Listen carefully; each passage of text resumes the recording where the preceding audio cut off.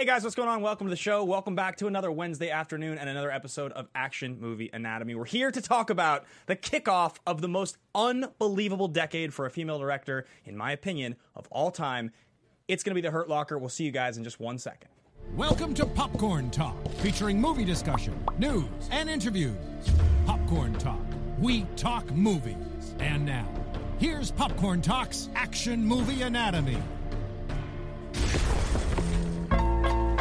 What's up, everybody? Bow, bow, bow. How you guys doing? Welcome to the show. Welcome to the show, everybody. It's Action Movie Anatomy here on a Wednesday afternoon, and we're back. We're back to chat about... This is an exciting movie to cover. Like, I feel like we're 2 years later, and when we started the show, we didn't think we'd ever be able to cover a movie like this. No, we were almost positive. I think originally if you would have talked about this or anyone would have brought this movie up, I would be like, we would have never covered that on the show. I've said that about Saving Private Ryan. I've said about Lord of the Rings. How things change. Yeah, I mean, it is slow, right? Like, I think early on we had talked a little bit about Saving Private Ryan as a movie that was kind of on the edge for us. Because there's way more action in Saving Private Ryan than there is in this movie. For sure, and I think there's even more action in Saving Private Ryan than, like, most people remember, because it's not the action that really sticks with you. Right. Even though the opening scene is so powerful, it's about the relationships and everything else that goes on. Right, absolutely. So, yes, we are covering The Hurt Locker, guys, and we are here to chat about it. There's so much to say. If you didn't realize it, and most of you probably did, this film is directed by a woman, which is not something that we see a whole lot of in modern-day Hollywood with big, successful films like this. Yeah. And I personally believe Catherine Bigelow is the best female director of all time. Yeah, and that's I think a lot of people will agree with you on that. I think there's a bunch of other women out there that we will discuss. We're going to talk about the top 5 female directors working in Hollywood. But it's interesting because Catherine Bigelow, who used to be married to James Cameron, and they were not married at the time. Yep. She did not want to take this film. Yeah. And James was kind of like, you should really do this. I think this is a really good idea for you. Yeah. And then she ends up taking all the awards from him at the Oscars that year for Avatar, which I think is brilliant. Yeah, it's hilarious. And it's just great. I mean, this is a much better film than Avatar, so deservedly so. And I love that story, too, because it's one of those things where James Cameron doesn't care. No. Like, a lot of people will be like, he doesn't mind. But in the back of their mind, they're like, God, I wanted that Oscar. Right, of course. Cameron really just doesn't give a shit. Yeah, not at all. And I love it. Yeah, he was just like, I'm just going to make 5 more Avatar movies. Yeah, exactly. So, guys, it's Action Movie Anatomy. If you want to follow along in the conversation, you can catch up with any one of us. You can find me personally at Ben Bateman Media on Twitter or Instagram. And, of course, we have the podcast on Twitter at AMA Podcast. You guys can find me at Andrew Guy on Instagram and Twitter. And, guys, our Action Movie Anatomy fan page on Facebook is growing exponentially. It's growing rapidly. We're getting very close to our 400th members. So I can't believe, honestly. We were just celebrating 300. Yeah. I know, right? Yeah, I can't believe it. It's really exciting. Really exciting to see that growing. So if you guys want to go ahead and follow along there, that's a fun thing. And on the couch today, we have the specialist. Marina Verano. Welcome to the show, Marina. How are you? Good. Thanks for having me again. If you want to find me on Instagram or Twitter, it's Marina_Verano, Varano. And like they said, please join the fan page. Get your friends, family, cousins, brothers, sisters. I enjoy chatting with all of you every day, so we got some good stuff going on. This is the first time you saw this movie, isn't it? Yeah. Yeah. I liked it. Yeah. I liked it a lot. All right, I can't wait to talk about it. Yeah, this is a good one. So, guys, we should point out we do cover action movies on this show that adhere to 4 basic rules on the Popcorn Talk Network. Rule number 1, the hero always plays by their own rules.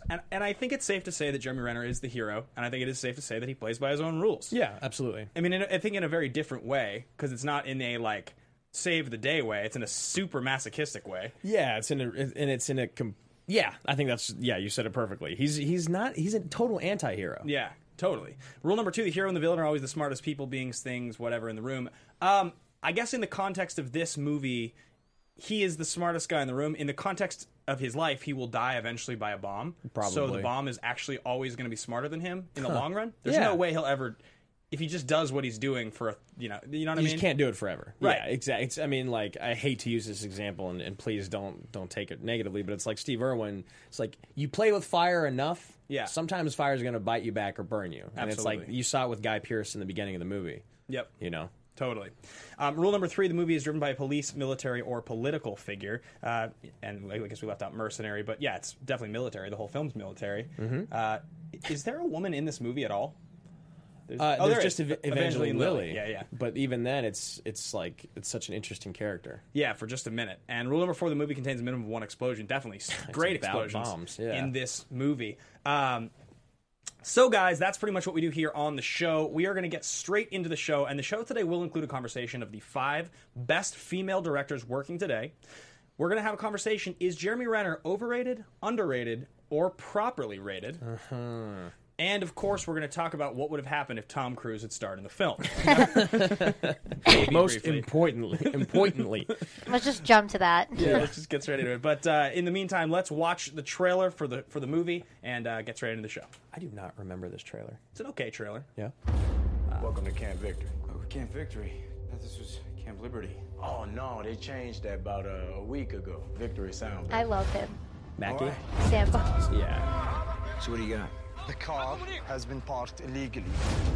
The suspension is sagging. There's definitely something heavy in the trunk. Hey, Marina, would you do me a quick favor? Interesting. Would you mind just ducking to the camera and just shutting the door there? So we What's don't he get doing? bleeding from that. I'm gonna die. I wanna die comfortable. How many bombs have you disarmed? 873. 873. You're a wild man, you know that? Thank you. That was so bad. Our first time working together. What do you think? I think us working together means I talk to you and you talk to me. You going on a date, Sanborn? My team leader is inspiring. He's gonna get me killed. I have an interesting point about the scene we just seen disarming here. one of these I think it's... We'll wait till after the trailer talk about that.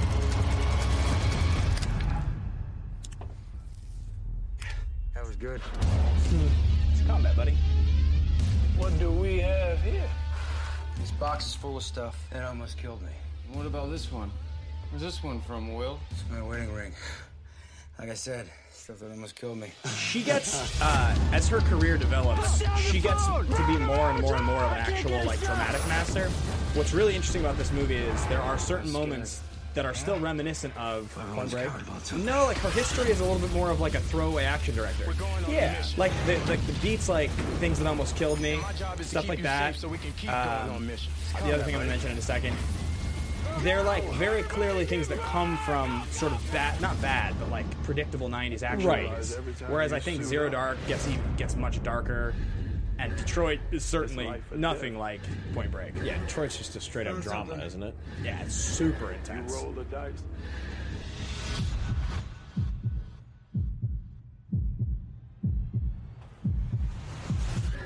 And you deal with it.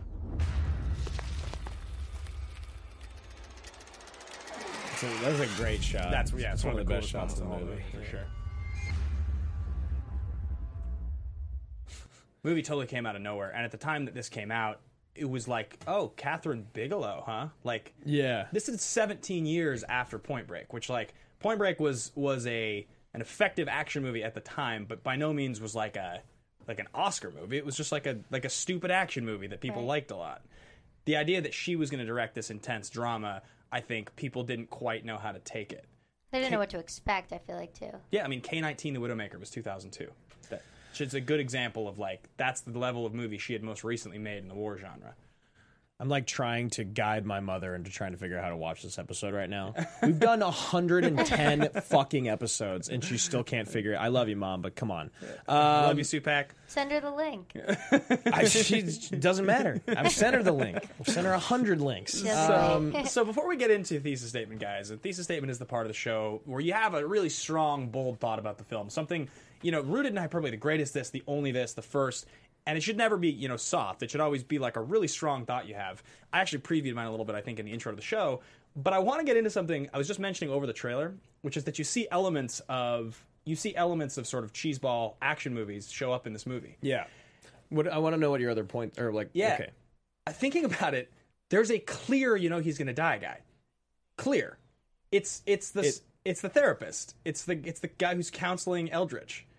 As soon as he gets in the car with them, you're positive he's dead. Yeah, the guy that I'm like positive is Mark Anthony, but it's not. That's not Mark Anthony? It's not. Really? 100%. I know. That's hilarious. I went out of my way to like argue with someone the other day. He looks identical to Mark Anthony. I know. What's his name? It's not Mark Anthony. It's something like, it's very similar. I mean, he looks very similar. I'll look it up. But yeah, that drove me crazy.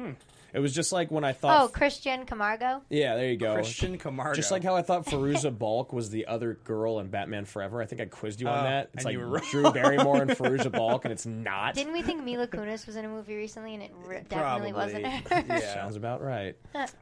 We don't know what we're talking about. So, but yeah, I just think that's interesting, right? Like it's a plot device that is like set up in the way that those, like, he's going to die guy. It's like Yeah. a device, and it's effective in the movie, but you know it's going to happen. I just think it's so interesting. Like, there's elements in this movie where she hadn't quite transitioned into where she is now as a director, Right. And that's going to lead me into my thesis statement. I want to hear it. So my thesis statement is, and I said earlier, I believe Catherine Bigelow is the greatest female director of all time.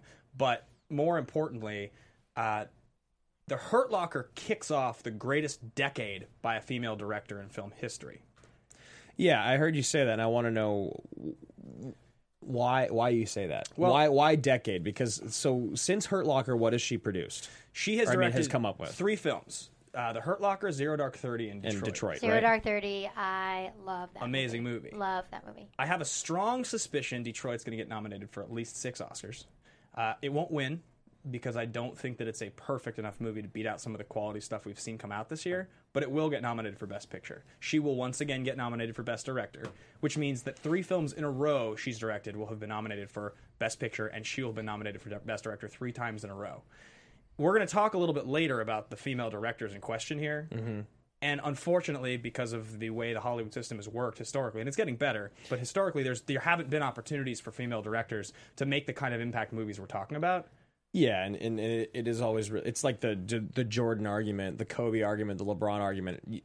She is the greatest because she's had the most nominations and she's the first ever to win. Yeah. and win Best Picture as a female director as well. But even beyond that, I think what's so interesting about this is that The Hurt Locker really marks the rebirth of Catherine Bigelow as a director. Totally, because when this movie came out, I didn't know who she was. The first part of her career is distinctly different. Yeah. The most notable 2 movies in the first half of her career are Point Break and Near Dark. Oh, I thought you were going to say K-19. No. Damn it. And then you throw in a bunch of like sort of weird movies like is it not Blue Thunder, Blue something from like 1990 with Jamie Lee Curtis. No, it's a movie from 1990 with Jamie Lee Curtis that's like some sort of drama thriller. But you throw that in, you throw in Strange Days, K-19 The Widowmaker. I think she did a movie called The Weight of Water in 2000. She has like this very weird career where prior to this phase, she would just be considered sort of like the oddity, the female director working in action, which is not something that you see very often. Now it's totally different. Now you can distinctly divide Catherine Bigelow's career into 2 halves. And the last decade is far and away the most impressive run by a female in the history of film. There's not even anybody really in the same conversation. And we'll Right. get into it later. But there are definitely directors that have done great things within their genre. And you could make arguments that some of those people have really impressive decades. But to me, maybe it's the subject matter that gets the nominations. But nonetheless, it's just the masterwork from those 3 films. And I saw Detroit. I recommend you guys see it. It's very good. And it feels like for her path is only going like it's not even like slightly going up. It's just straight up, and you can tell by the movies that she's picking and the subject matter. It's also crazy that like the 2 big movies that kind of put her back on the map are like direct war movies in the Middle East. Totally. And they're really dark. All written by the very same different. dude. Yeah. All right. So my thesis statement is it's really interesting because our boy Richard, Eric Jarvie, made this really long post today on our Facebook page. And it really made me think because my thesis is that the story with Beckham is the most irrelevant part of this movie. It's a nod to bad cliche directing. And I think it's the worst thing in this film. I think it makes it 20 minutes too long. I think it doesn't make any sense to attach to it. I think you've got I didn't get the relevance either. Now that you say that, Totally, and I think you've got enough going on with Eldridge and Sanborn, and like right after Eldridge almost dies, you have that moment of Renner going and taking a shower with his clothes on, and it's the first time you kind of see him shaken, and I don't even really know why it is, because I don't think it's because he feels bad about almost getting his partner killed. I don't think that's anything to do with it. I think it was just one of those things like, damn, that was a good game. Yeah, right. You know what I mean? Totally. Like, that was insane. So, but I'm going to try to paraphrase this. He says, I can't narrow this down to a single question, but I'm fascinated about what you think about the DVD selling kid Beckham. What do you think is the importance of him? Do you think he actually died? Was it actually him that was a bomb? Do you think that James is suffering from PTSD? Do you think it's a figment of his imagination? And I think that's really interesting. I think that if you want to like try to fight for that being a figment of his imagination, like you're definitely giving more credit than credit is due. I think so too. But that's not a bad thing. Like if you can hold on to that and really convince yourself that they knew about that, but they didn't want to throw it into the film because they didn't want to have to explain it, then I think that's a really cool idea. I think that's the only way that you can put that in the story and make it help the film. But even then, it doesn't help because you don't ever acknowledge that that's what it is. It's just like, why do I care? Why do I care about this kid? Okay, he's like, it's like a fun little moment of comedy, and you know, it almost was like a distraction, kind of. yeah, it's like to pull you away from, but then you're like distracted from what? Right. And then you know, so then the kid, and then he digs the really gnarly scene of him digging that bomb out of the kid's stomach. Yeah. And then you just see him the next day, and you kind of feel cheated, Right. As an audience member, you kind of am like, it's like the Walking Dead effect. Where it was like Glenn died 3 times before they killed him. You know what I mean? Spoiler alert. Spoiler alert. And like, I don't like that shit in right. movies. I don't like especially in a movie that's this good. Best Picture, Best Director, like nominated for Best Actor, like these things. So I think that my point is, the thesis is that the most irrelevant part of this film, the only way to make this excellent film great or perfect, is to take out that storyline or give it a little more to stand on. Well, I think, and I want to know, so specifically, what is your thesis? Specifically, my thesis is that the storyline with the DVD selling kid Beckham is completely irrelevant, and this film suffers because of it. And it would be better without it entirely. So what I was saying to you the other day when we talked about this was that I think sometimes you see, like, okay, I talk about this a lot, but Sam Mendes is a director who recently I was sort of revisiting his movies and just taking it all in again. American Beauty, Road to Perdition, some of that stuff. When you watch a Sam Mendes movie, every part of it feels very intentional. It's everything from the music to the cinematography, and this is back to his first movie. Like, it feels all like this sort of flowing, perfect thing.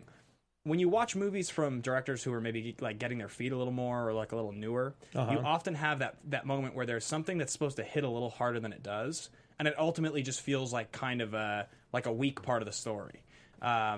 It's something that you notice in good movies, bad movies. It happens all the time. It's just like some element, like an extra plot line that was thrown in. Even great directors, like the Two-Face storyline in The Dark Knight's a good example of something that's kind of like that, where it's like it doesn't really hit the way it's supposed to. It kind of feels like it's overlong. In Heat, the Waingro story, it's like, fine, it doesn't really necessarily need to be there. Totally. The same thing I kind of feel about the Beckham story, which is like, it does take away from the movie. It makes the movie feel a little bit less intentional. It makes it feel more Hollywood, right? It just like makes it feel... It makes it feel like more of a movie? Not even like, it doesn't feel like it's a cop-out as much as it's just like, you're just adding one more thing in that when, like, before you could take the helicopter view and really look at the way this was all going to feel, this felt at one time to you like a very important part of the story.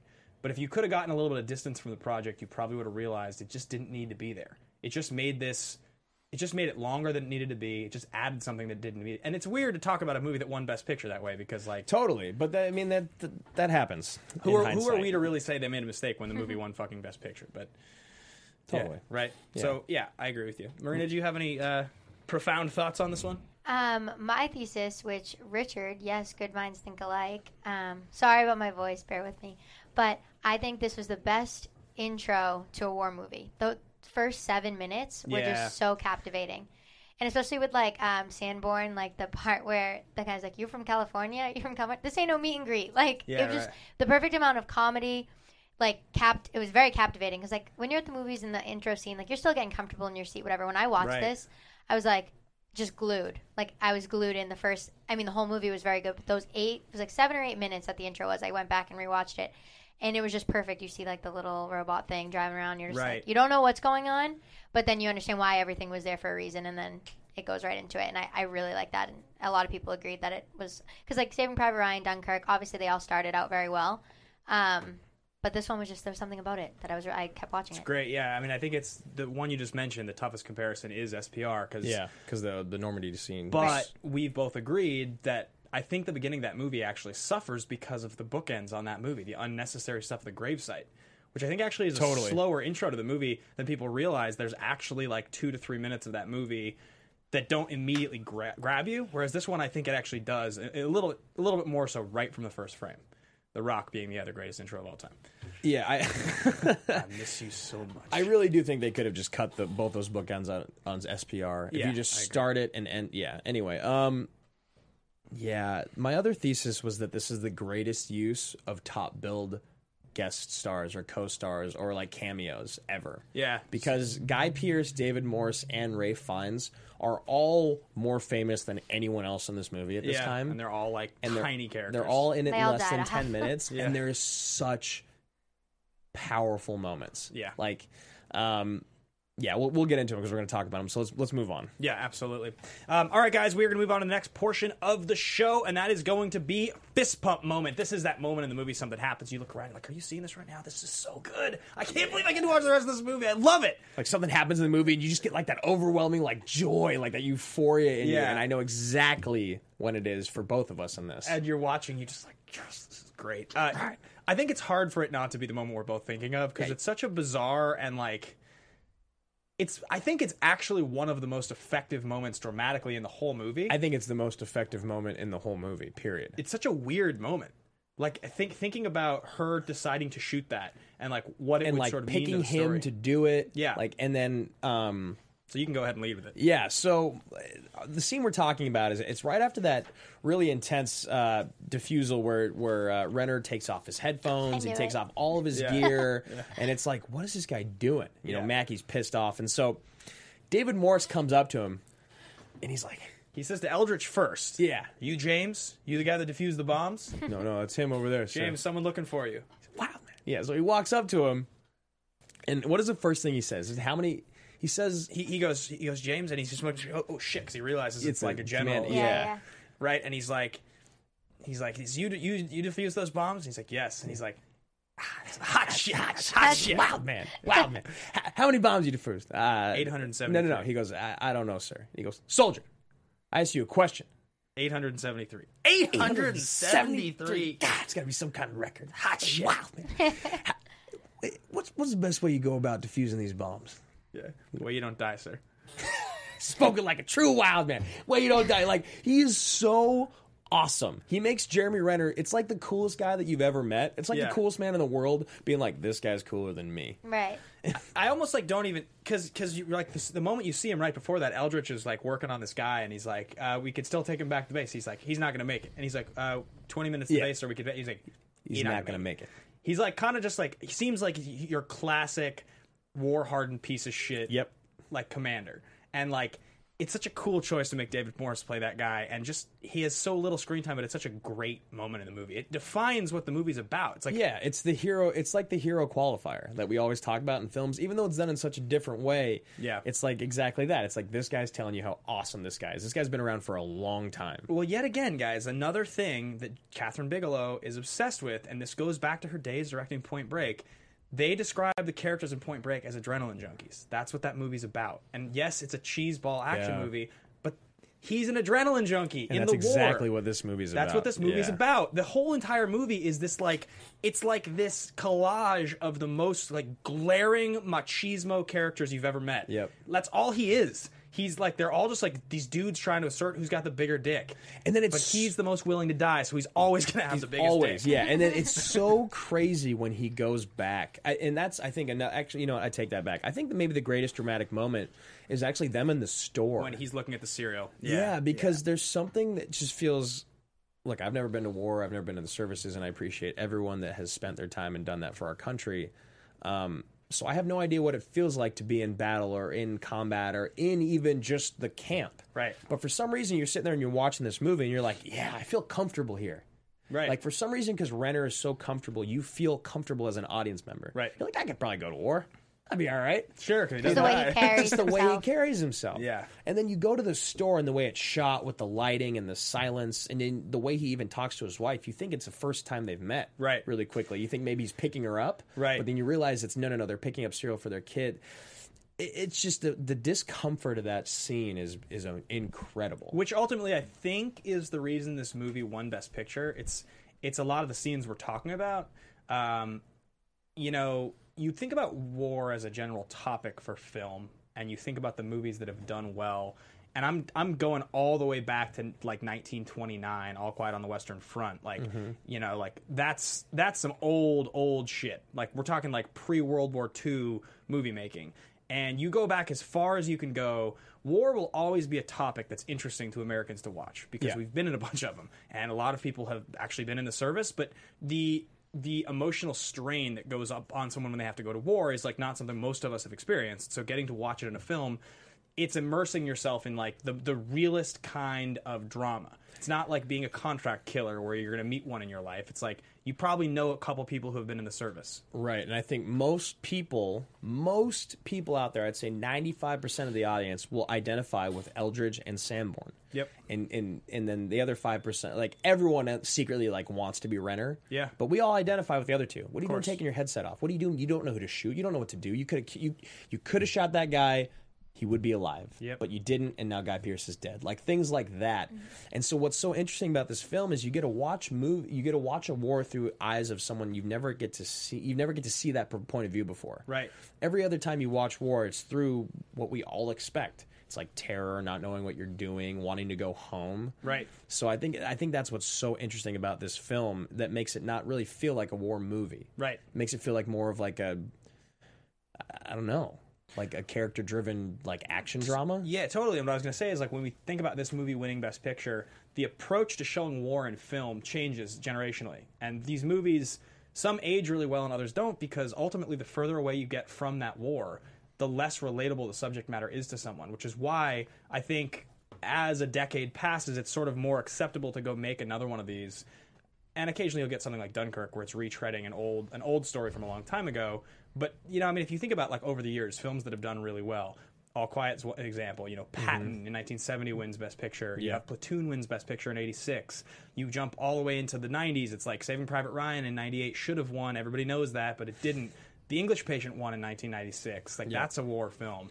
Yeah, I mean, we're obsessed with war. Yeah. We always will be. I think, like, to just bounce off what you were saying, it's almost like you resonate with the characters while the war is going on around them rather than focusing on the war. Like, you know what I mean? Like, it's like character driven, like you said. You deal with them while the war is going on. Yeah, obviously that doesn't take away from it. It's a war movie and you're not going to forget that.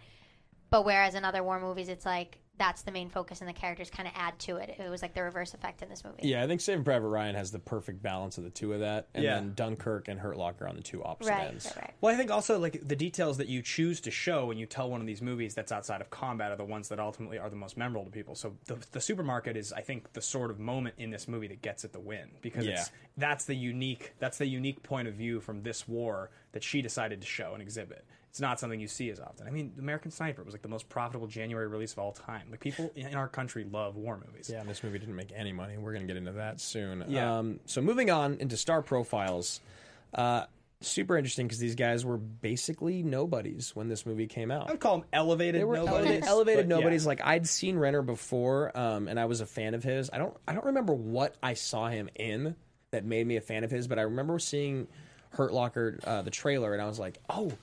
He's in it. I didn't Like I recognize saw him before. Yeah, I liked. Yeah, so Jeremy Renner had done 28 Weeks Later in 2007, Take in 2007, and then The Assassination of Jesse James by the coward Robert Ford in 2007, and that he has a pretty substantial role in. Yeah, The Assassination of Jesse James was the recent movie when this movie came out, and all the critics were talking about it, that people were referencing as, like, most recently he had a standout role in kind of a thing. But it wasn't like, you know, Brad Pitt stars in that movie, and Casey Affleck is the other star in that movie. Renner's a small character. He's a cowboy in that movie. He's not, like, impressive in the way that he's impressive. Like, if you look at Renner's career, what it basically breaks down to is he got his dramatic break, his real standout dramatic break at age 30. That's when he did his movie that people saw, and that was called Dahmer. And it's the Jeffrey Dahmer story. Dahmer. But that's where I saw him. But it's the same kind of thing as Tom Hardy and Bronson, where it's like no one really saw that movie. People went and watched it later, but nobody saw that movie. Catherine Bigelow, on the other hand, did see that movie, which was why she cast Jeremy Renner in this movie. Yeah. But around the same time, in 2002, family friends of mine, Mark Stratton and Lois... What is Lois's last name? I haven't seen him in a little while. They directed a movie called Monkey Love. And it stars Jeremy Renner. He's one of the 4 leads in this movie. And I went to a Seattle screening of this movie in 2002, And at the time, he was basically a nobody, like actually a nobody. Yeah. He had been on television a few times, but I know that between those movies and this movie, he was buying homes, flipping houses, living in them, and remodeling the houses. Yeah, and I've seen that in his commercial. Yeah. For whatever liquor that is. It's like he likes to remodel houses, he's got a band, and he's an actor. Yeah. He's like, he was the most like laid back, I'll just keep doing the work and being in stuff, but like he wasn't a millionaire because he hadn't been in anything yet. Yeah. And this movie came along, and she cast him in this movie because she had seen the three of them specifically. I think she listed. She had seen the guy who plays Eldritch in Jarhead. Yep. She had seen Anthony Mackie in. It was like a. What am I forgetting? It wasn't We Are Marshall. It was I don't have it in front of me, but she had seen I Anthony had it Mackie too. in something else. I might have even written it down in here. And then finally, she had seen Renner and Dahmer. Yeah, and that's where the casting for this film came from. So definitely, Jeremy Renner's career after this film completely took off, and we're going to talk about, is Jeremy Renner properly rated in our minds in just a minute. But let's chat Anthony Mackie a little bit first. Hi, Mom. She finally got in. Hi, Supak. All right, so hopping over to Anthony Mackie, who is Anthony Mackie more famous than Jeremy Renner now, or is Jeremy Renner more famous than Anthony Mackie? Renner's more famous than Mackie. You would think so, right? Even though Mackie kind of seems to have more of a public draw to him. No, I mean Renner's in the Mission Impossible franchise. He's in the Marvel franchise. Totally, but like, how many people talk about Jeremy Renner? Whereas like Anthony Mackie, I feel like is like a cult, presence? you know what I mean? Maybe, yeah. I mean, I guess you're right. Hawkeye, in the context of that franchise, is a smaller character. And even Falcon is smaller, but like, it's just interesting. Yeah, I would put Renner ahead of him slightly, but I don't think they're too It can far go off. either way, maybe. Yeah. Yeah. All right. So Anthony Mackie's three most recent hits back in 2006 and 2007 were Crossover in 2006, We Are Marshall in 2006, and Ascension Day. I've seen We Are Marshall. Me too. I haven't seen the other two. I haven't seen the other two. He was just up and coming. He's super young at this point. I love We Are Marshall. Sweet. He had his breakout role in 8 Mile in 2002, Yeah. and he had a small Was that role. it? No, that wasn't it. What was the movie that we're trying to think of? No, it's $1 Million Baby in 2004. That was it. That Yeah. Anthony Mackie was in that she saw him in? I don't know if she saw him in that, but I mean, No, those are, I'm talking about the thing that you and I were just talking about. That where she saw him in? Yeah, I'm going to figure it out. that I'm not sure. But definitely the two big credits were, he plays what the hell is the character's name that Eminem has to beat at the shelter at the end.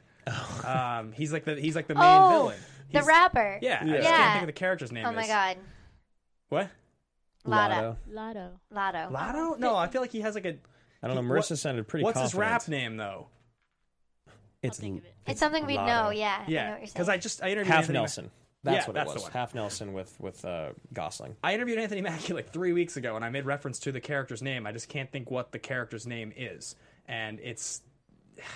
All right, so while you think about that, All right. I'm going to Ben's intro gonna this. get stressed out. Yeah, I'm going to intro this conversation. Papa Doc. Papa Doc. Oh, there we go. Yeah. He loved that you called him that. Yeah, I bet. I told him, I was like, my dad and I saw 8 Mile in 2002 at the Neptune Theater in Seattle. I can't wait to tell him the story. Doc. So, guys, this was brought up online, and I love that the fans are talking about this. Over, under, properly rated for Jeremy Renner. It's an interesting one. It's a very interesting conversation because he's a guy that isn't really ever in the limelight solely. Yep. He was in this film, but since then he hasn't really been. Jeremy Renner's interesting. I'm going to hop in first because I love Jeremy Renner. I have a huge man crush on Jeremy Renner. I think he's properly rated, though. And the reason that I say this is because I don't know if he has the movie star charisma that we talk about. Like, I definitely think he does because he's so good at Mission Impossible and he's so good in this.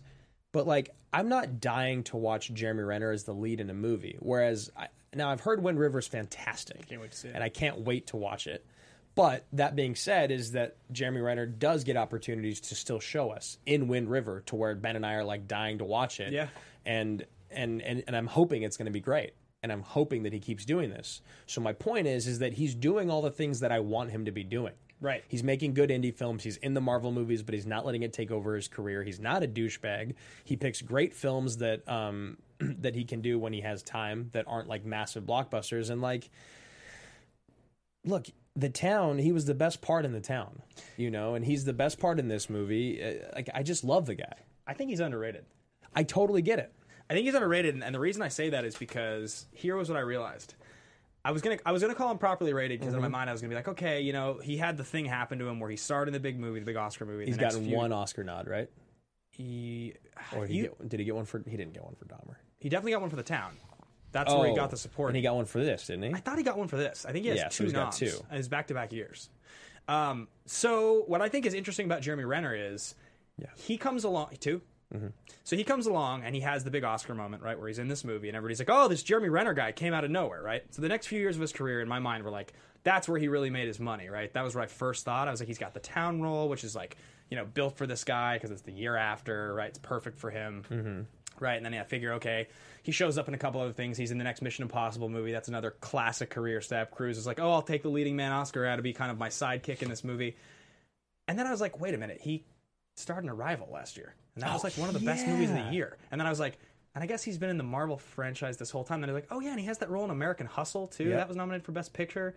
And I was like, Jesus, this guy's been working and just like he's phenomenal. Great movie after great movie after great movie. I think he's underrated. I think people don't realize that Jeremy Renner quietly has had one of the most impressive careers in the last decade of any lead actor who's not really a lead actor. Absolutely. Like I would kill for that career. Everyone in Boston says he made The Town, Yeah. which I think absolutely. is 100%. Being from yeah. Boston and seeing that movie all the time, it's true. Blake Lively's accent made that movie. Yeah, exactly. Richard Jarvie. Whose car are we taking? Yeah. So good. So Marina, do you have any thoughts on that, or how do you feel? Where do you put Jeremy Renner at? I don't know. I get what you're saying by like he really is never given the limelight, but then again, like when you say Jeremy Renner, it's not like who, like you do know who he is. Yeah. So I don't know. I don't know. I feel like he's a little underrated, but then again, he's not overrated. So I think it's like it's in between under and proper. I can see both where you're both coming from. I see that. I totally forgot he was in Arrival. Right, me too. So I was looking at this morning. I was like, oh, this guy's like killing it. So here's the real question. The phrase on paper, he's you know what exactly. I mean? So the phrase A-list we that use movie sometimes. Is so good. Arrival. Yes, so yeah. good. We use the phrase A-list to refer to people like George Clooney and like the sort of like the top of the top of the top. These icons. These and we're people. not talking just about the movies they're in. It's about a presence they have socially as well. It's about a level. Yeah. So I used to argue with, I mean, when we started this show, this is how crazy this is. When we started this show, you used to tell me that you thought Ryan Gosling was on the fringe. He was, you were like, I think he's, quietly A-list. Ryan Gosling. And he's so clearly A-list now. Yeah. But like, that's kind of the thing where you're the guy who's headlining Best Picture nominee, you're like, and you're the guy. Like, you can lead Blade Runner 2049 next to Harrison Ford. That's the guy you are. Yeah, because a couple years ago when we talked about Gosling, it was like the movies that we were talking about were like Half Nelson and Blue Valentine. He was like, baby. He had been in some big stuff. So the question is, on paper, Marina, as you said, Jeremy Renner's clearly A-list.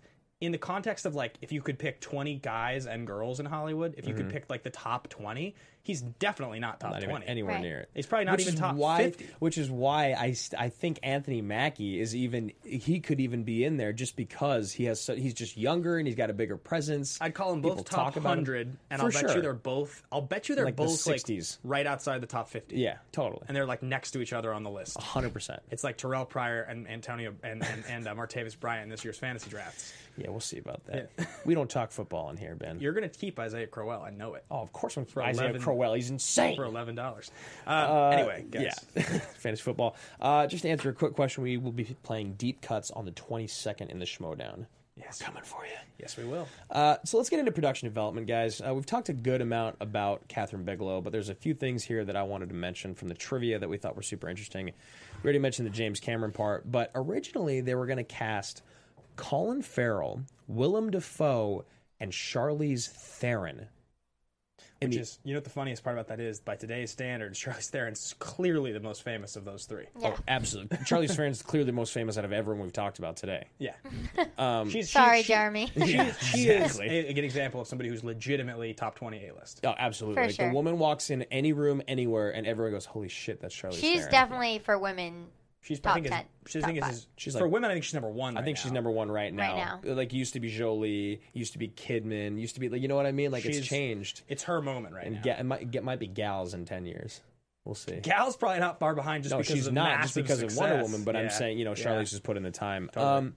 So this is really interesting that I saw. Catherine Bigelow claims that no scene filmed was left out of the final cut. That's like a Nolan move right there. But even Nolan has scenes he cuts. Well, so you heard the thing about the sheer number of cameras used to film this movie. yeah. So she has an approach of filmmaking called 360 filming, where you have cameras from all sides. You don't know which one you're playing to. And they were telling me about this a little bit at the Detroit junket. Like, just like that sort of, she puts you right in the thick of it. And the reason she's so good at making war films is because that's the feeling you have in a war environment, is that you don't feel like you have a safe side necessarily if you're in combat. You're kind of being assaulted from all sides at all times. Right. And that's kind of the approach. That's why she uses so many cameras. And so there's a lot of shaky cam, very like, her films have a feeling in some ways of almost like it's like a documentary. Yeah, and I like that the shaky cam, there's a way to do it. Watch this movie. You know what I mean? Like, there's a way to do it without making you nauseous or distract you from the film. Totally. So yeah, let's talk a little about the people involved in this film. So let's start with Mark Boal. This is pretty interesting. I asked you this morning, have you seen In the Valley of Allah? And I told you, I think I'd seen it once, and it was when I was working at Blockbuster. Yeah. But I don't remember anything about it. So I never saw this movie. That's Charlize and TLJ, correct? Correct. Yeah. That's Tommy Lee Jones, shorthand. It's an industry thing. I'm gonna go home and watch In the Valley of Allah tonight, I think. Is it supposed to be good? Well, yeah, it's supposed to be very good. It was Tommy Lee Jones was nominated for Best Actor for it. It's written by Mark Boal. It's his first credit, and it's directed by Paul Haggis. It's the follow-up to Crash. Like, that movie completely missed me on every level. Yeah, I think that's why I watched it, was because of exactly what you said. It was like the hero qualifier, and someone was telling me about it, and I was like, really? He's like all of these things? He's like a military ex-investigator who's trying to investigate the disappearance of his son after Iraq. Like, I was just like reading about it. I was like, this movie sounds awesome. Right. So that's Mark Boal.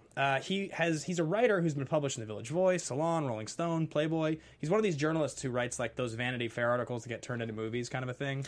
Right. And he's that guy because, interestingly enough, his first article was adapted and turned into In the Valley of Allah. And then subsequently, he wrote articles in Playboy and Rolling Stone that were adapted into The Hurt Locker and Zero Dark 30. That's who he is. He's the guy that does that, and then his articles, he goes and he either adapts his own article and writes the screenplay. How does your article from Playboy turn into Zero Dark 30? Turn into Zero Dark 30 or The Hurt Locker? I mean, he spent time in 2004 embedded with a bomb, with a bomb squad, and that's where all the information from this film came from. That's crazy. They always make that joke. It's like, no, I get Playboy for the articles. Yeah. I go to Hooters for the wings. Yeah, right. You know, like I wrote an article for Playboy, and it's The Hurt Locker. Yeah, what? Like, what? Yeah, that's crazy to me. So that's this guy, and Mark Boal. You know, we always talk about. You said it's like Phil Jackson, Kobe Bryant, Michael Jordan. Well, is Catherine Bigelow what made Mark Boal? Or did Mark Boal make Catherine Bigelow the second half of her career what it is? Because he's written all three of the films I talk about. Hurt Locker, Zero Dark 30, and Detroit. They're all Mark Boal scripts. On the other hand, In the Valley of Allah completely fell flat for most people, and nobody saw that movie, and he wrote that movie. So maybe it's just like boring subject matter or something. Yeah, I don't know. I also think it's a poorly named movie. Yeah, it is a very poorly named movie. That's such a great combination. I think it's a great duo. Yeah. It's an awesome duo. So that's Mark Boal. He also functions as a producer with Catherine Bigelow on the film. They've done the three together. Their first collaboration was this film, and it's based on his experience in that bomb squad. He actually was sued by a... yeah, you read this. Yeah. Yeah, the guy that basically the character of Jeremy Renner is loosely based on sued him for a lot of money and claimed that he coined the term Hurt Locker, and in court they were like, nope, the term Hurt Locker has existed for like 50 years, and also you're making a bunch of outlandish claims, and the guy ended up being instructed to pay $180,000 in lawyer fees, and they threw the whole case out completely. Well, of course, because the Hurt Locker they were talking about, it originated in the Vietnam War, right? Yep. Is that what it was? And it was basically just what it sounds like. It's a place you don't want to be in. No. So Bigelow, I talked a little bit about this already, but she originally, in the mid-'80s, she directed the Western vampire film Near Dark, which is a Bill Paxton film. It's actually very good. It's super low budge. It's one of those movies that a lot of people, like movie nerds, love this movie. Yeah. I think it's one of her 5 best. Point Break in 1991. You think it's one. You love it. It's one of her 5 best. Okay. Her top 5 movies are those 2 and these 3. Yeah. Which is a pretty impressive top 5, and I think one of the reasons I tweeted this the other day, but Catherine Bigelow, in my opinion, is one of the 25 greatest directors of all time. I thought about it pretty, and I'm like, when you guys hear that, that's not like a loose term. Start thinking about the people you would put into that conversation. If you start up at the top and you're going to put the Camerons and the Spielbergs, and you're going to put Scorsese's Scorsese's and the Nolans, and if you want to put Coppola Kubrick's. and Kubrick, like you really talk about the greatest, the cream of the crop, you're going to knock 15 of those slots off the list before you even start considering people. Totally. And then you start to get into people like Paul Thomas Anderson and Danny Boyle and like David Fincher. Yep. And I think that her filmography is impactful enough. I wouldn't be surprised if she jumped some of my favorite male directors. Like, I wouldn't be surprised if, in the grand scheme of ranking, I put her ahead of PT on the all-time list. Totally, and there's that's big. I'm not saying it, but I'm just thinking like that wouldn't surprise me really. Well, there's the thing about I'm so curious. Like, I wish this was like a festival or something where it was like 5 directors get this story and they all make the same movie. Totally, because I know. And we're getting into discussion very soon as the top 5 female working directors. I know that Wonder Woman would have not been good if Patty Jenkins didn't direct it. Right. You know, it needed a woman's touch. That's why Atomic Blonde kind of sucked. Exactly. It's why that's exactly what Atomic Blonde was missing. So you wonder, in Catherine Bigelow's directing, and the films that she picks, and the subject matter that she directs, it's like, Jesus, that's with a woman's touch. And I'm not necessarily saying that makes it lighter or softer or anything, but that's with a woman's touch. And these are already like such intense things. You wonder what it would have been like with a man. You wonder if it would have even been watchable. You wonder if it would have been like a Michael Bay film at that point. Well, so again, just going back to that conversation with Anthony Mackie that I was referencing, one of the questions that I asked him, the question I started with was, do you think that Catherine Bigelow, as a minority in Hollywood, of basically an Oscar-winning female director, was the perfect person to direct Detroit because of her role as a minority in the industry?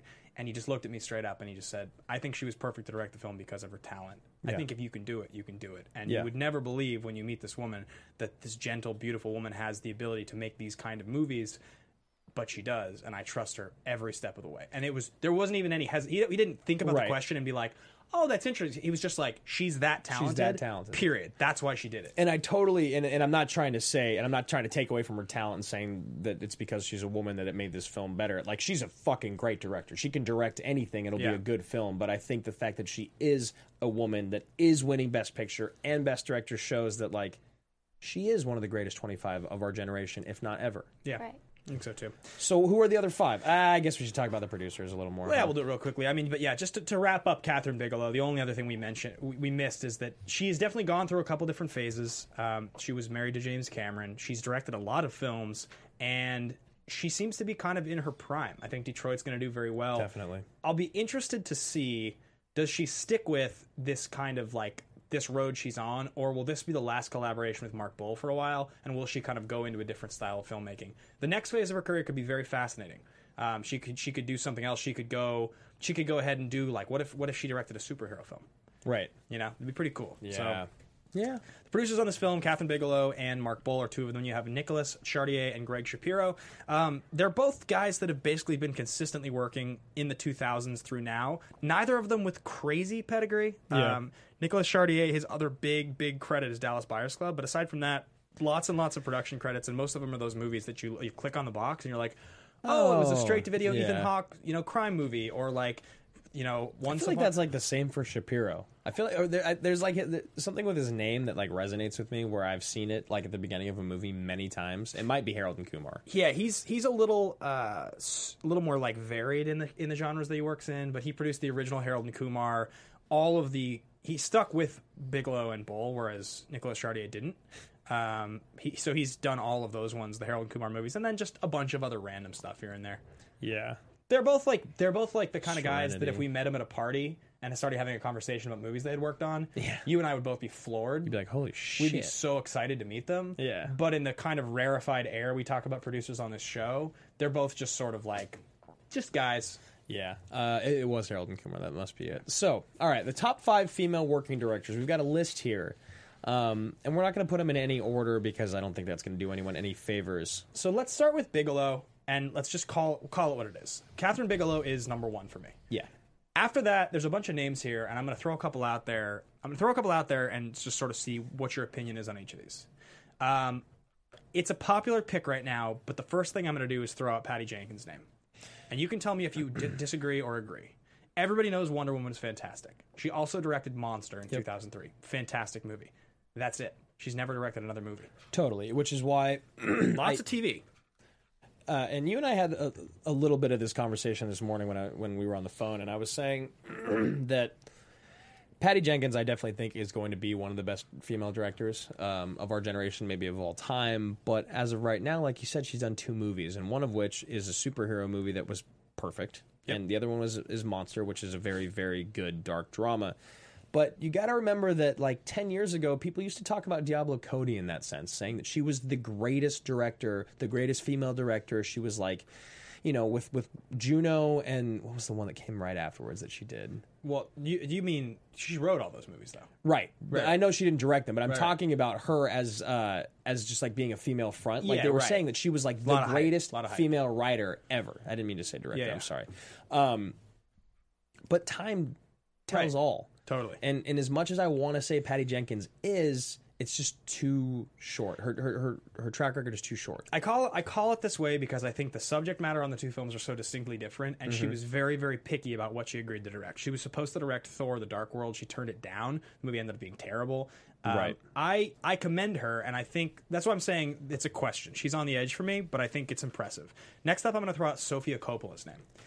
Now, Sofia Coppola would have been exactly what you're talking about. It would have been exactly that because of Lost in Translation. I hear you, Marissa. That's on the list. We're getting there. So Sofia Coppola would have been that person, except that The Beguiled, her current film that just was released this year, she won Best Director at Cannes for. So it's a quirky horror film, I think. I haven't watched it yet, but The Beguiled is supposed to be fantastic. Now, Lost in Translation, very good film. And I don't think it's overrated either. I've seen it recently, and I really like Lost in Translation. And The Virgin Suicides is like a cult classic. People love The Virgin Suicides, and then throw in Marie Antoinette, which is one of those movies where the set design's amazing. People think it's a little bit underwhelming. And then she had a bit of a downturn. But I do think with The Beguiled, you're going to see Sofia Coppola's name thrown back on that list. Yeah, and for me, I'm going to have to like pump the brakes and wait until it comes out. Yeah, for that. Next up, we're going to go to Nancy Myers. So Which is Marissa's favorite. Yeah, and I'm gonna throw in Nancy Myers and Nora Ephron. I'm gonna throw them into the same conversation. I love both of them very much. Yeah, they're both famous for doing like sort of dramatically driven rom-coms. Now, Nora Ephron most famously originally wrote When Harry Met Sally. Yes, and then she ended up going on to direct You've Got Mail. She's Got Mail. She's Got Mail. Is that where Tom Hanks gets poison ivy on his ass? Bigger Boat Movies. Eddie, big shout out to you. You always make that joke. I love it. Nora Ephron. So You've Got Mail, and also She's Got Mail, Ben. Sleepless in Seattle, Julia and Julia. Those are like the big Nora Ephron ones. Yeah, and those are all like widely regarded as classics. Michael. I do love Michael. And did she do Lucky You or Lucky Numbers? Lucky Numbers. And she also did Bewitched. Yes.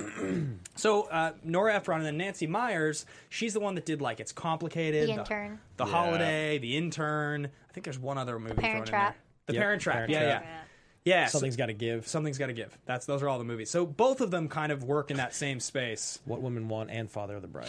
And Father of the Bride. Yeah. And I think both of them are great for sort of exactly the reasons I'm talking about. After that, you've got some interesting names we'll throw out here. Okay, so I want to like deal with this as like politically appropriately as I can. Yeah. But the Wachowski twins that are both now female, that started out both as males. I know what you're getting. Yeah, and like I'm not trying to take away from anything, but they were men when they directed it.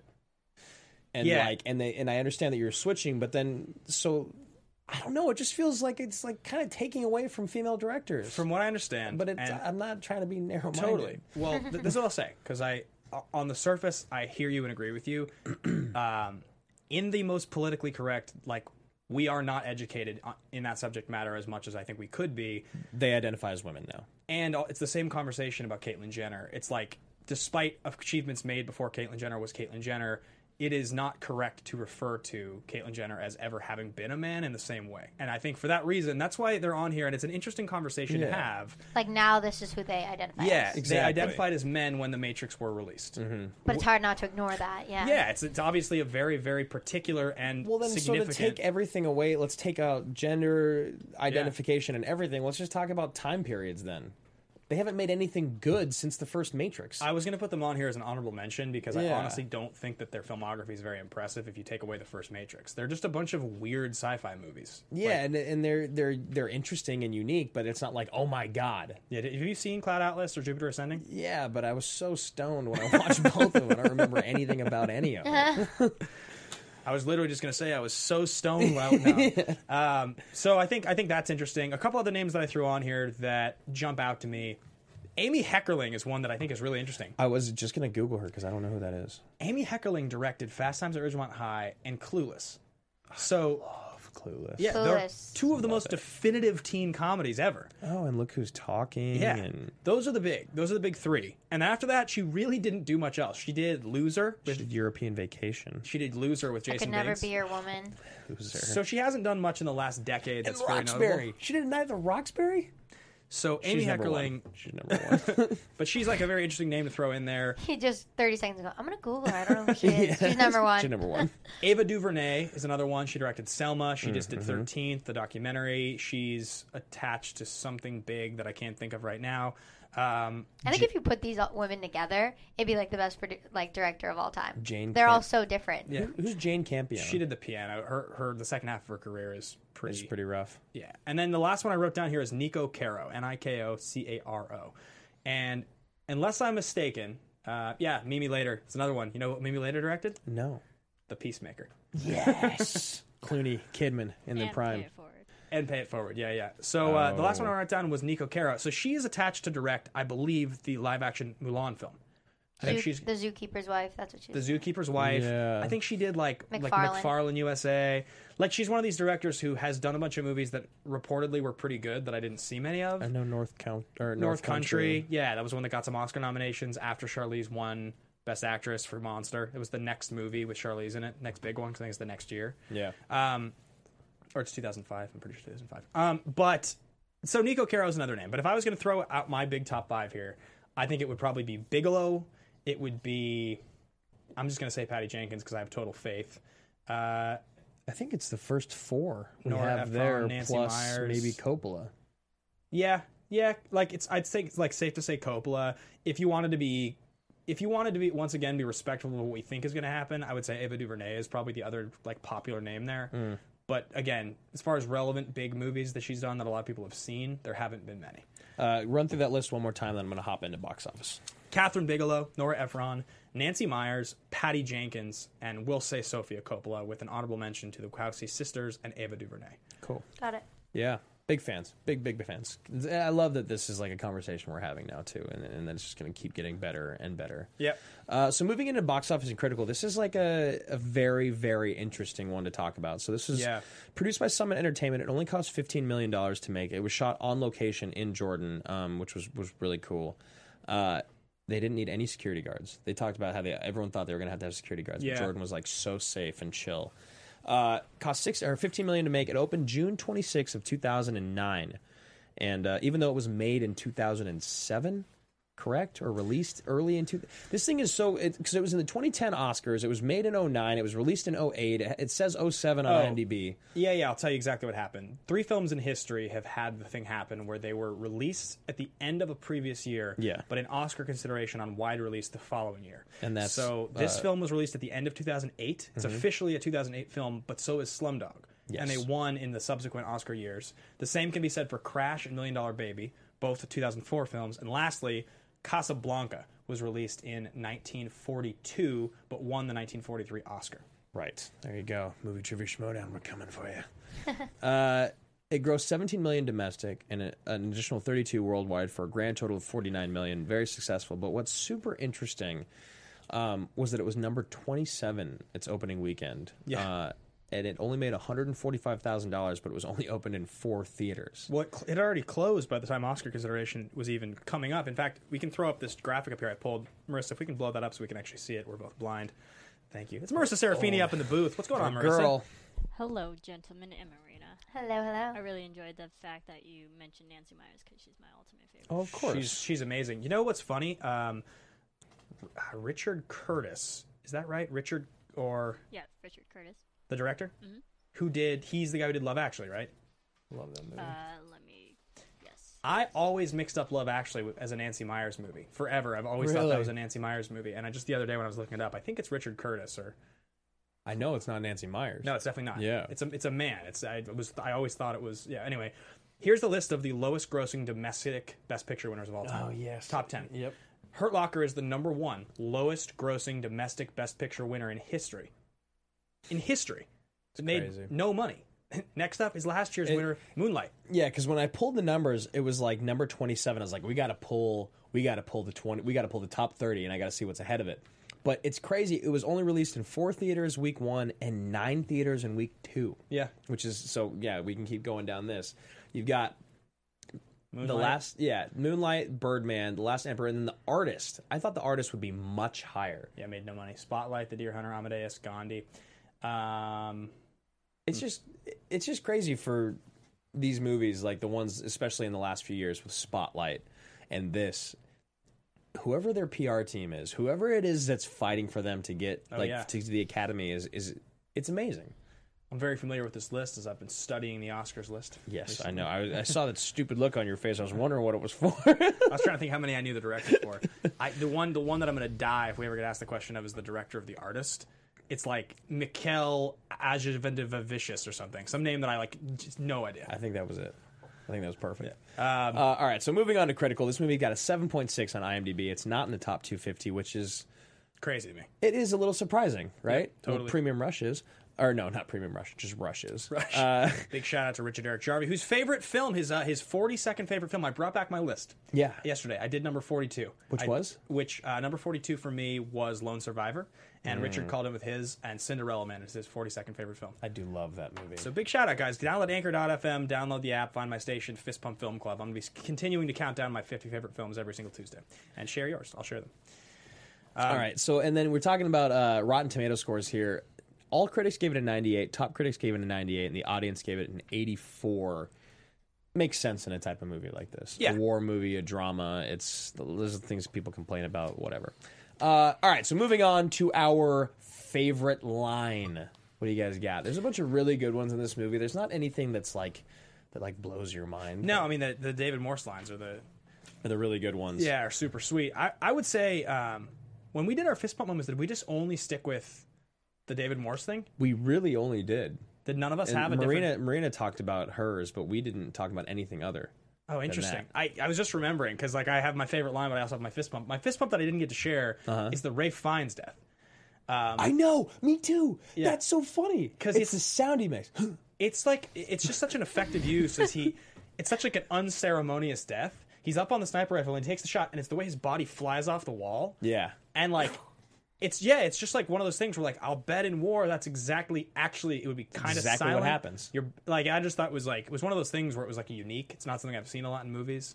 Thought that was awesome. But that's so funny because I was actually going to use the David Morse lines for my favorite line and talk about that in Fist Pump, and I just totally forgot. So my favorite line, I thought about this a lot. Yeah. Is it the way he falls? Is that your favorite part? Because mine's the sound he makes when he gets shot. For me, it's the way his body flies off the wall. It's Yeah. like the impact of a large caliber bullet hitting him. Yeah. No, I think my favorite line is when they're all drunk and they're talking about their lives back at home, and Jeremy Renner's talking about his wife, and he's like blah blah blah. I think she's still there, so I don't know what it is. And Anthony Mackie's like makes her stupid, and he goes, "Hey, she's not stupid. Not stupid, man. She's loyal." I just love that line because it's one of those things where it's what I hear him when he says that. What I hear him saying is listen, I don't know what my life's about. I don't know why I ended up where I am. I don't know why I ended up with a kid that I don't have time for. But it's not her fault. It's my fault. Exactly. She's not stupid. Yeah. But it's she looks stupid because I put her in such a shitty situation. You know? It's a good response and it's a good simple line and it says a lot about his character. It's very reminiscent of you crazy. I'm not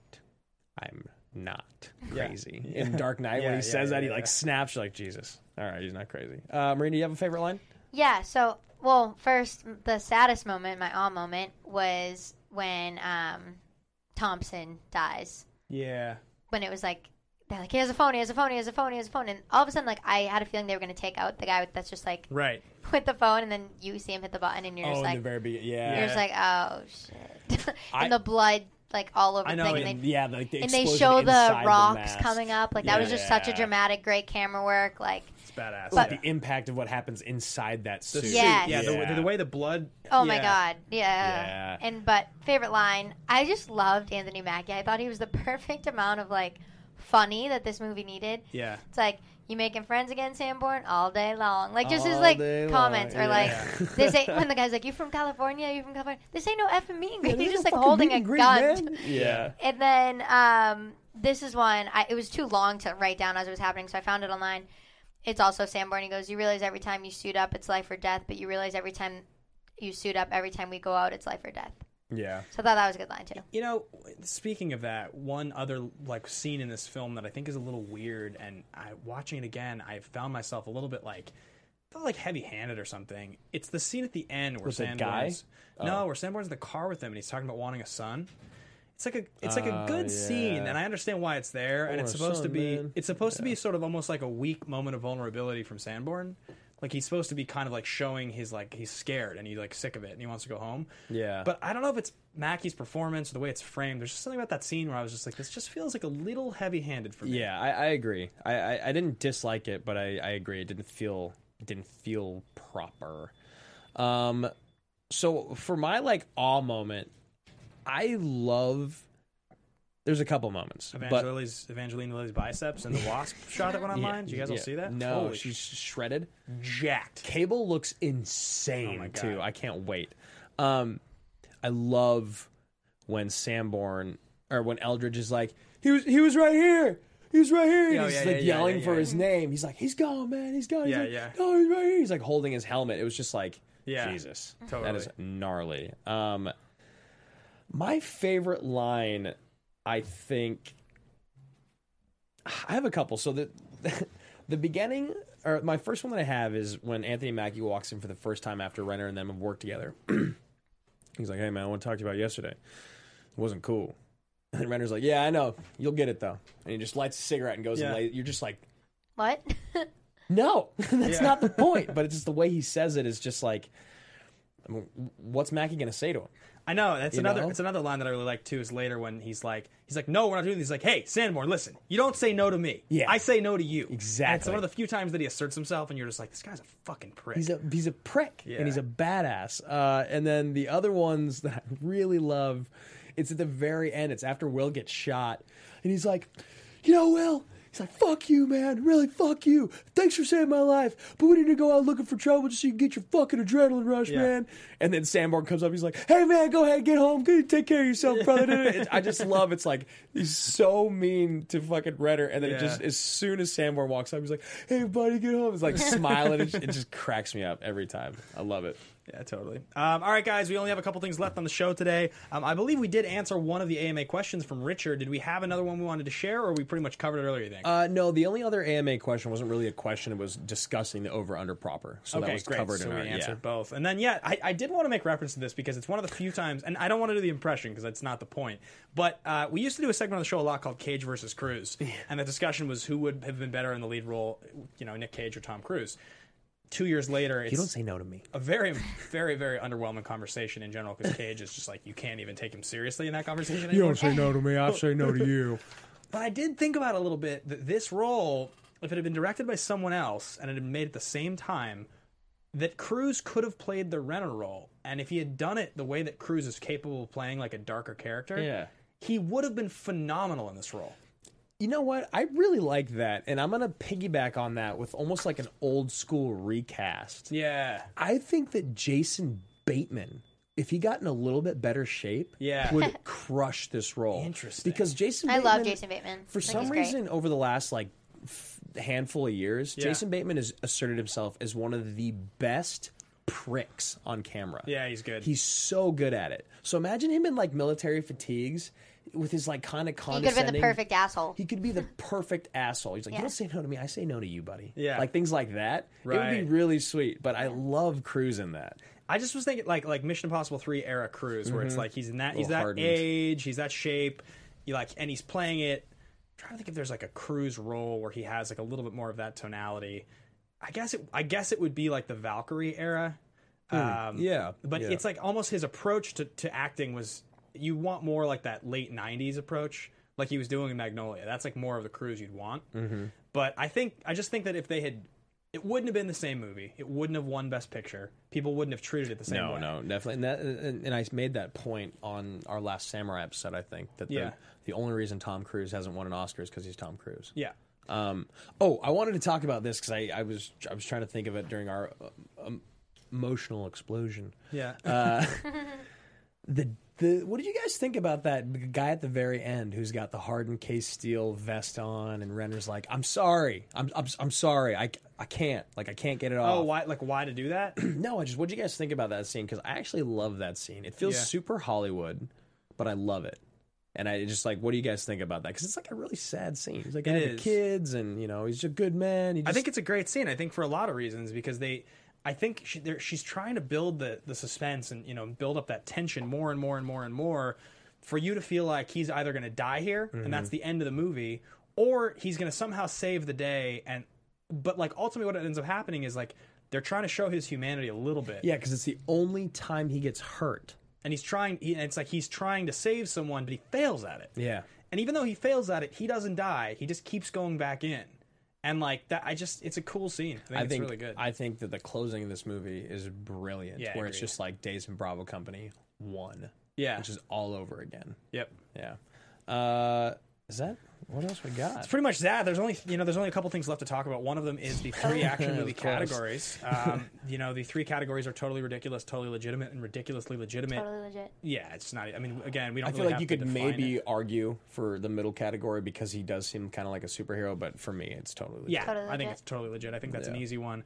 And then last but not least, we have The Pitch, which I think this is going to be one of our classic put up a poll and have you guys vote on it weeks. Yeah, it's been a while, guys. We were really excited to come back and do a movie that you didn't have to go pay to watch this week. Yeah, and we it was did a also lot this summer. A classic that Ben and I are such huge fans of. So I think we're going to try to do maybe something like that again next week. Yeah, I think we're gonna put up a poll with some of our favorites, movies that we've wanted to talk about on the show and we haven't gotten to talk about, and that's gonna be the thing. So that's a good reminder for you guys. If you're not there, go ahead and follow us on Twitter at AMA Podcast. I think we might even put the poll up on Facebook. Oh my gosh. As well, because now there's Getting enough crazy. people on Facebook that we actually could get good results at both places. Absolutely, So yeah. maybe we'll average the results together and see if people want to do that. So go ahead and join the Facebook fan page. Follow on Twitter at AMA Podcast. You can follow me personally at Ben Bateman Media. You can find me at Andrew Guy on Instagram and Twitter. And Marina, where can the folks find you? At Marina_Verano on Instagram and Twitter. And yes, go on the Facebook fan page, do the poll. We want to hear what you want to see, and we want to make it happen for you. So go join. All right. Cool, guys. Thanks for watching. Thanks for listening. We'll see you same time, same place next week. Have a good one. Bye. From producers Maria Menounos, Kevin Undergaro, Phil Svitek, and the entire Popcorn Talk Network, we would like to thank you for tuning in. For questions or comments, be sure to visit popcorntalk.com. I'm Sir Richard Wentworth, and this has been a presentation of the Popcorn Talk Network. Views expressed herein are those of the hosts only and do not necessarily reflect the views of the Popcorn Talk Network or its owners or principals.